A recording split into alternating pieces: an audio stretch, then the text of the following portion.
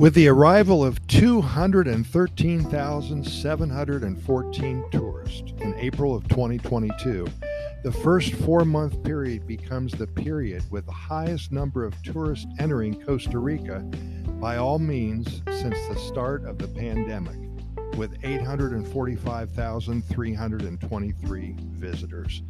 That's good news. We're back to normal.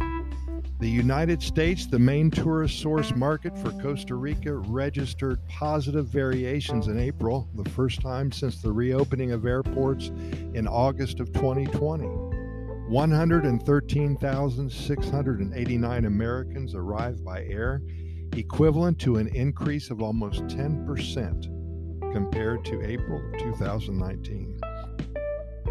Arrivals from Europe in April were also extraordinary for our country, with 40,316 tourists. That's an increase of over 5% compared to the numbers 3 years ago in 2019. For their part, the United Kingdom and the Netherlands showed dynamism sorry about that, in April of 2022, with 7,740 tourists arrived from the former, which means 1,105 more tourists than those registered in April of 2019, and over 2,500 tourists from the latter, 441 more. So everything's looking good. A total of 6,040 tourists arrived and 6,016 from Germany. The four were the European countries with the most travelers to Costa Rica from the previous month.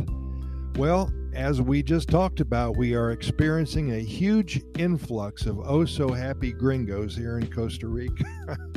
Very big smiles on their faces. Uncontrollable laughter fills the streets. High-fiving each other. Oh, man, it's beautiful here. Sometimes even jumping up at the same time, bumping their bellies. Could you believe that? While shopping for fruits and veggies at the local farmers markets, we have seen many of our new friends juggling mangoes and balancing bananas on the tips of their nose.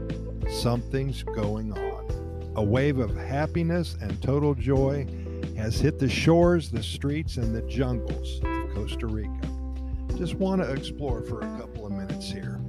It's safe to say that we are, as a society, we can adapt or we will perish.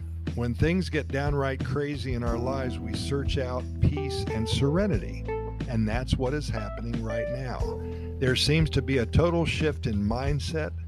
Those who have done their homework and learned all about one of the happiest countries on the planet, or who have been to Costa Rica before, either one time or many times, they understand that the life here is laid back. It's based on getting through life one day at a time. It's about enjoying what Mother Nature has provided for us. It's all about eating healthy, smiling a lot, making new friends, and spending time with them. A good life consists of freedom, enjoying one's family, filling one's days with positive experiences. It's about challenging ourselves by learning new languages, searching out new tropical flavors. I've had the opportunity to speak with many new arrivals in the past couple of months, and they all seem to have a very strong desire to reinvent themselves, to reboot the happy factor in their lives, and to recharge their batteries totally.